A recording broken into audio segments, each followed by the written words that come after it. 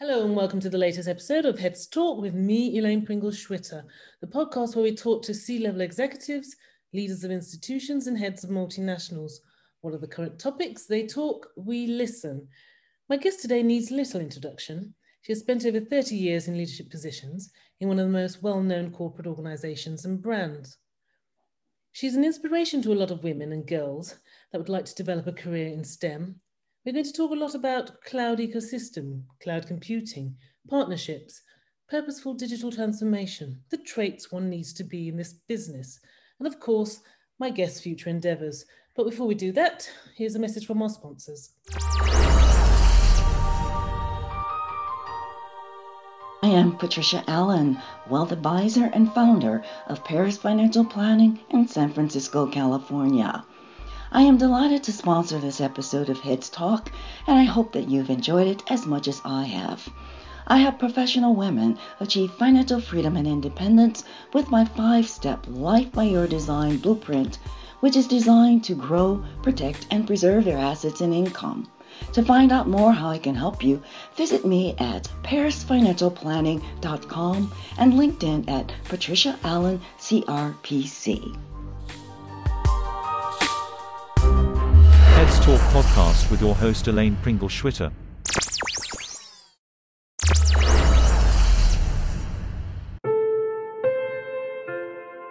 Axia is a leading private cloud platform in the Atlassian and Matimos ecosystem, combining intelligent solutions with security and control. Axia's clients profit from digitalization and automation of critical business processes in a cloud and hybrid architecture. 150 staff provide migration, engineering, and support services to over 200 leading organizations in 32 countries.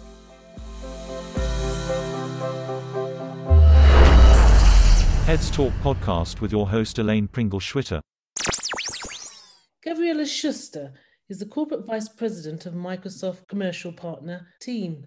She leads a global portfolio of channel partners that has influenced over $1 trillion in ecosystem revenue through Microsoft's fastest growing ecosystem. She has over 30 years of leadership in digital and cloud transformation roles, driving strategy and execution, spanning all aspects of business model and developments such as product sales and partnerships. As a builder, fixer, and change agent, she specializes in building new businesses. Autumn 2020, she was awarded the Athena Global Leadership Award for her advocacy on behalf of women in IT. She's also a founding sponsor of both the Women in Cloud and Women in Technology Network. She sits on a number of boards and is on the board of directors for China's Soft International. Currently, Gabriela leads global recruitment, enablement, and engagement of Microsoft's fast-growing partners ecosystem. There's a lot more I could talk about to introduce Gabriela to my listeners, but I'm going to let her continue from where I've left off. So without further ado, I'd like to welcome Gabriela to Heads Talk. Delighted to have you here today. Thank you, Elaine. I am delighted to be here. I'm really, really glad to have you on the show, and I, for one, am excited to have this conversation with you. We've got quite a bit to cover through today, and I'd like to start with you providing my listeners with a summary, however brief or however long you want, to make sure you have the salient points, a summary of what you've achieved in your role in Microsoft today. So in your tenure as corporate VP for Microsoft Channel Sales, tell us about, for example, the Microsoft Cloud ecosystem. What have you achieved in this space? Yeah, thanks, Elaine. So, when I started in this organization and as the channel chief 5 years ago, we didn't have much of a cloud ecosystem to speak of. And over the last 5 years, we have built that out to have over 90,000 partners, partner organizations who are building and selling solutions in the cloud. Mm-hmm. We've also done that through our cloud solution provider program. Mm-hmm. Which was also introduced about that same time, that generates about 3 times the revenue of our traditional licensing programs, and is now in double digits of billions of dollars, growing faster than 50% year over year. Through that time, I've done that by rebuilding our Microsoft Partner Network so that it's cloud relevant with skilling, go-to-market services, cloud enablement services, and advanced specializations to help our partners to build that business and identify and capture the opportunity in the market. We have over 26,000 partner listings in our marketplace. And Microsoft has sold over $18 billion of partner services. So that's not the Microsoft revenue, but that's the partner services that our sellers have sold on behalf of our partners since 2017. And just this fiscal year, so that's just in the first 6 months of the year, we have delivered over 160,000 new customer opportunities to our partners through our sales teams, and over 600,000 leads every month to our partners through our marketplace. So those are just a few of the key things that we've been able to do over the last few years. And thank you for introducing the Microsoft Partner Network. That would have been one of the next questions. But where does the One Commercial Partner team fit into all of this? Well, so the difference between the Microsoft Partner Network and the One Commercial Partner team is that the One Commercial Partner team is actually the name of our internal organization at Microsoft, at both our corporate and field level. And we manage the strategy and the engagement with our partners. The Microsoft Partner Network is actually the foundational platform for how we engage with our partners. So it's both a platform and a program. From a program perspective, it's where partners can get the skilling and enablement that they need, those go-to-market services, and the investments that Microsoft makes across various programs to bring partners in through the market, and also the advisory kinds of services that help them to manage the partnership, co-sell, and capitalize on those investment programs. Within our One Commercial Partner teams, we have 14 areas around the world, and in each of them, I have a One Commercial Partner leader who has a full team who manages these partners and engages with them and ensures that we are actively co-selling and driving their business and growing together. Okay, so but when you talk about the partner network, who's involved in this? You know, for my listeners, the names, the brands, who's involved in these partnership networks? Well, so we service partners from the very biggest partners like Accenture, Ernst & Young, Capgemini, Infosys, to kind of mid-size organizations like Insight Enterprise, Software House International, Crayon, and then down to very small partners that probably your listeners have never heard of. We have partners. The average size of a partner organization is about 150 people, and like there are about 300,000 of them around the world.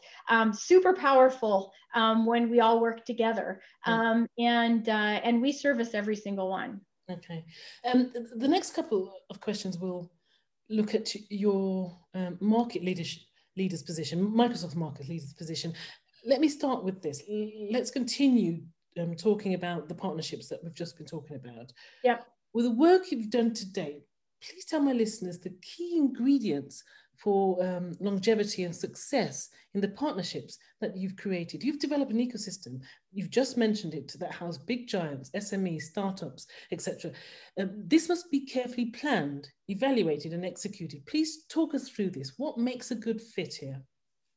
Absolutely. The key to a successful partnership is the development of a win-win approach, knowing that when our partners are successful and profitable, Microsoft will be successful and profitable. So we don't come into it from a very selfish point of view. We come into it from a how do all boats rise with the tide?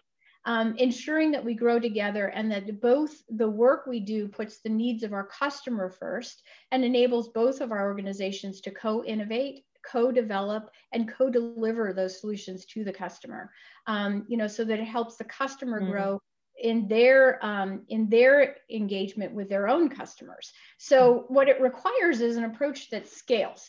And we take a very pilot to scale approach, so that we have more agility and we can focus on the needs of customers across different industries and different sizes. So we will pick, a partner within a specific geography. We will pilot a level of co-innovation and co-development of an engagement, and then we will take the best practices of that and start to scale that and pilot to scale across a geography, and then eventually around the world with all of our partners. So what that enables us to do is eventually come out with what we call a practice development playbook, or an application development playbook that we can deliver to other application technology partners or other service delivery partners on best practices to build those practices or build those applications.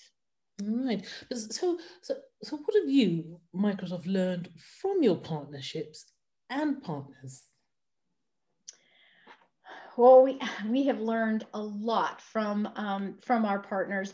We have learned how to put, what it means to put the customer first, what kinds of challenges our customers face as they adopt technology, what some of the technology adoption accelerators are, and then what some of the barriers are, and then how we can support the partners in developing the services that help them to quickly overcome some of those obstacles and challenges.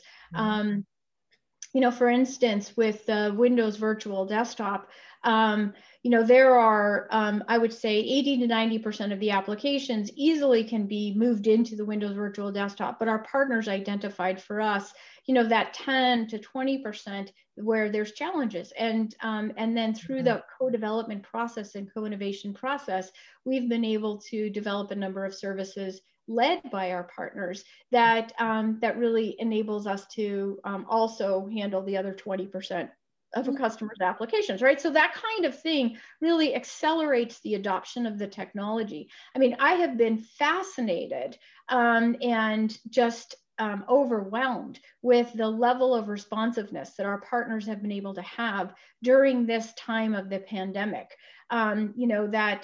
They have been able to, they're really those literal digital first responders who have been able to get customers and all of their employees into that remote work scenario within the matter of days.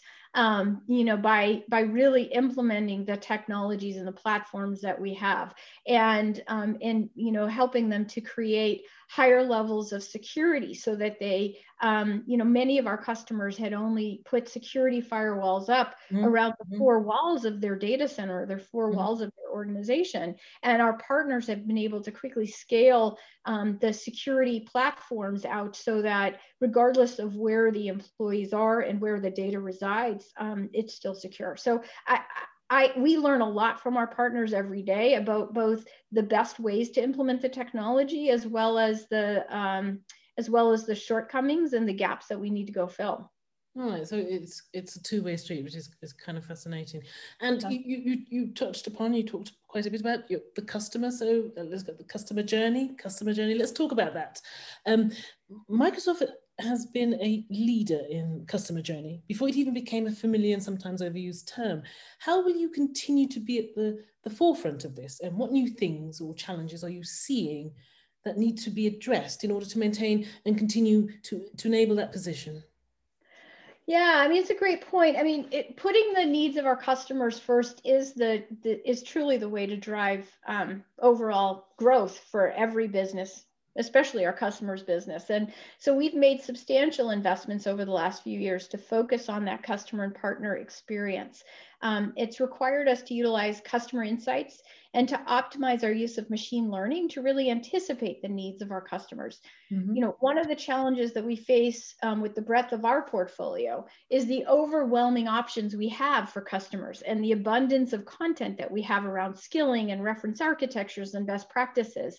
So enabling customers to traverse through their decision-making process easily to get at the information they need and the support they need from Microsoft and our partners is really how we think about simplifying that customer journey. It's really honestly, Elaine, a never-ending quest to innovate on this so that the customers have exactly what they need when they need it, and they know the partners who can help them and the applications that the partners are delivering that can help them to meet the needs of their organization. All right. Okay. Thank you for that. We're going to change of direction, and I'm looking forward to your responses to these questions. Let's talk about Gabriella, the businesswoman. I would describe you as a fixer. I've described you as a fixer in the introduction. If I look at your attributes, your work to date, and just the things that you've done in Microsoft, you're a fixer. You like to work in the role of shifting a business unit or a business line from one state to another. However, this can be the most challenging time for a business. Why does this appeal to you? And provide my listeners with an example of this in action and the results. Yeah, I mean, you're absolutely right. I like to join a business when it's at an inflection point, whether it's at a startup phase or at a moment when the business needs to transform and set out strategies that will really, what I call, bend the curve of the growth and accelerate that business. So it is definitely the most challenging state of the business. I just love it. I love doing something that people think is impossible. I love this period of transformation because it requires leadership, collaboration, bold action, and working with clarity so that everybody understands what is that North Star, what is the purpose and the outcome that you're driving for. And what I love most is that it's a moment of learning for the business and the leadership. And as an experienced collector, when I engage in a business at these moments, it really pushes me to bring together the core elements of vision and to create followership towards that vision, to drive collaboration and clarity. And I think the most gratifying thing that I found through that process is that when I can start with a germ of an idea and then a bold vision about what's possible, all of the power of people who engage through that, unlocking their imaginations, oftentimes that vision becomes so much more powerful than even I thought was possible. And that's something super fun to be part of, and to know that when you get there, you can look back and say, we did this together. And that's super gratifying. So I think that's why I love being part of that journey. So it's a bit more than a challenge. You sound quite sort of passionate about it. So let's talk about something else that you're quite passionate about, and it's your thoughts on women in STEM. This is something you are very, very passionate about, and you talk about it in various speaking engagements. Your position at Microsoft has been one of the ones that women point to and say, girls, you can do this. So how difficult a decision was it to step down, especially at a time when there is a big, big drive to have more and more women and girls in education to choose STEM? Note, we will talk in greater detail about what you will be doing in the next steps, in the next sets of questions. But for now, STEM and women, what are your thoughts? Well, I wouldn't necessarily say that I was stepping down. I think I'm stepping up into something that I'm really passionate about. This role in leading our ecosystem has given me an opportunity to see the world with a different lens. And Satya said something super wise when he became the CEO about 5 years ago. He said, sometimes, oftentimes the role you have serves the company. And sometimes you're lucky enough to get into a role where it can, the company can serve you. And I looked at the state of diversity and inclusion within our, within high tech, and by definition then within our partner ecosystem. And I thought, we need to change that. And I am in a position to be able to change that and influence that, because 300,000 organizations around the world are looking to me for guidance on how they build that business. So I've had the opportunity over the last 5 years to build out organizations like the Women in Cloud and the Women in Technology Network, the diversity and inclusion chapters of the International Association of Microsoft Channel Partners, and to influence their focus on diversity and inclusion. And I feel like after 5 years of doing that as part of my job, I would like to spend time doing that as my job. And so I'm moving on to get even more focused on getting more women into STEM, and really focusing on how do we build out very tactical guidance for organizations in making that move and helping individuals understand their role as an ally to make a difference and disrupt the status quo.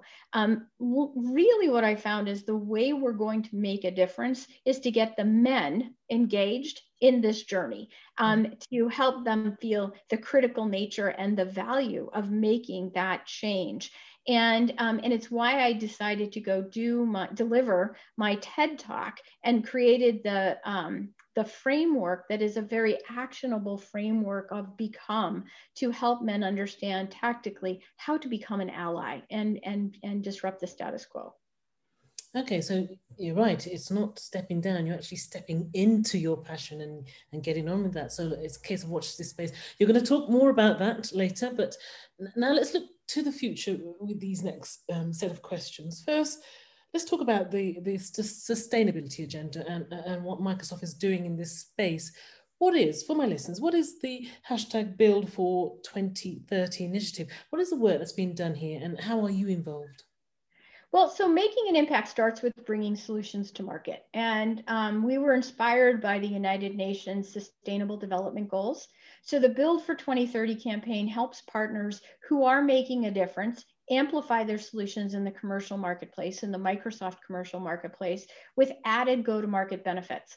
We're working with these partners to build those solutions, to co-innovate, co-develop, and create stronger environmental sustainable energy, farming things like BGrid, future-proof smart building solutions, to create more accessible solutions, and really drive operational efficiency and more responsible technology, like manufacturing and value chain practices like Aviva has, with unified operations that give smart cities, infrastructure, and businesses the insight they need to create sustainability, optimizing their energy use, and creating a more efficient organization, or enabling awareness of environmental impact through data, like Ecolab 3D has done, where they developed a cloud-based next generation digital platform, right? So it's those kinds of things that we've done to co-innovate and co-develop with partners on behalf of those UN Sustainable Development Goals, and really amplify those solutions out into the market.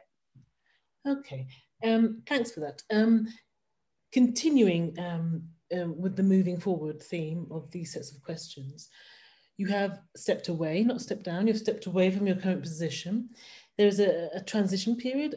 Rodney Clark, a veteran in Microsoft, has been named as your successor. You've briefly told us about the drivers of this move, and you sort of gave us a sneak peek of the summary of the next steps. But please, in greater detail, what are the sequence of steps? What will you do next? And when will you fully leave your current role in Microsoft? Well, so, there are a few drivers, right? Throughout my career, I've been an experience collector, which means that I like to push myself to do something new and something bigger. And I have seen this as an area where I can make a much bigger influence in the market and on behalf of the whole technology sector. So,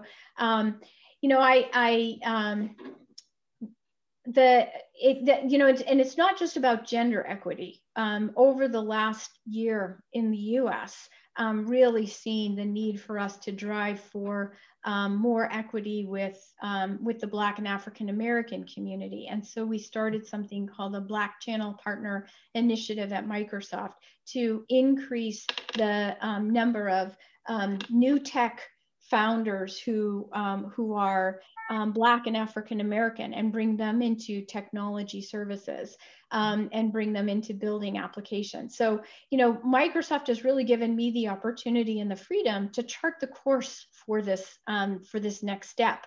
And I'm incredibly grateful, and plan to focus much more energy on driving for inclusion in the workforce, shaping that next generation of technology leaders, And I plan to have continued engagement with the partners that I built these relationships with over the last 7 years and supported, because they're incredible allies in this work and really critical to our success. So some of the things is, spending more time with the women in cloud in creating what we call a collective power engagement, where we bring together all of the, not all, but hundreds of applications that are built by female founders of technology organizations, and helping them go bid deals with enterprise customers and public sector customers collectively together, so that they can deliver more end-to-end solutions and be backed by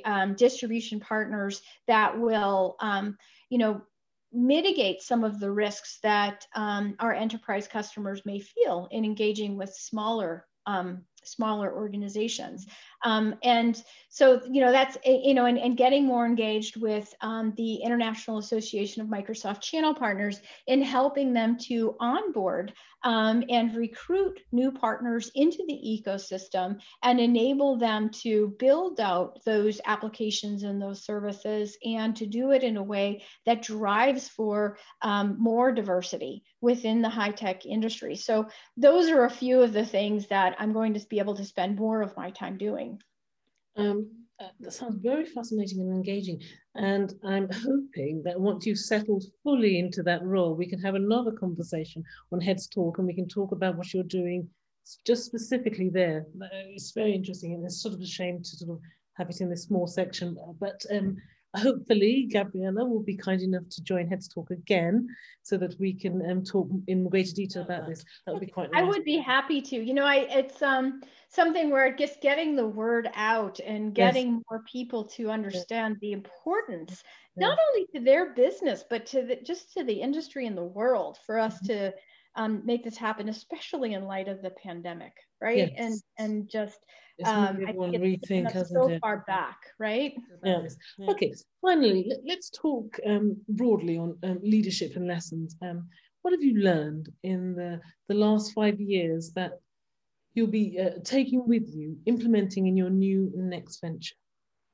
Well, I hope that I take everything with me. That's greedy. That's extremely greedy. But I think that maybe the 4 primary leadership lessons are that failure drives success. Learning to fail fast, learn quickly, be persistent, and pilot often is the best path to success. So that would be number 1. I think the number 2 would be great leadership requires us to provide clarity on the vision, the goal, and the expectations. So, where there's clarity, people rise to the occasion. People can make that their own and feel empowered. And so that's me a second great lesson.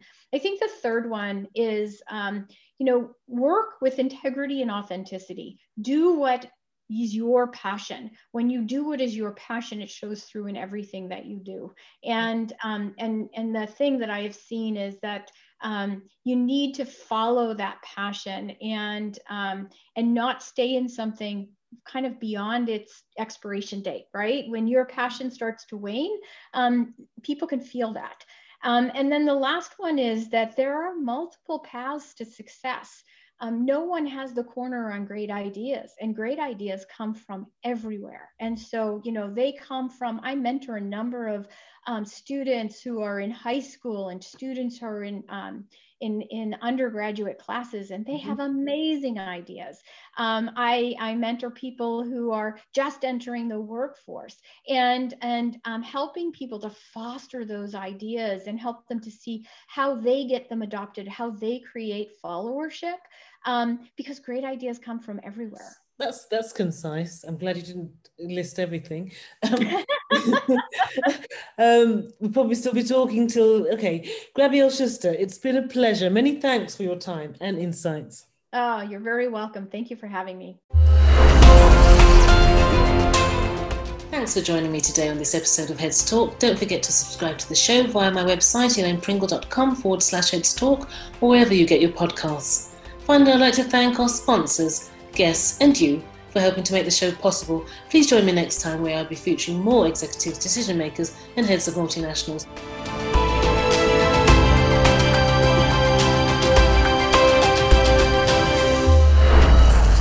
Heads Talk podcast with your host Elaine Pringle-Schwitter.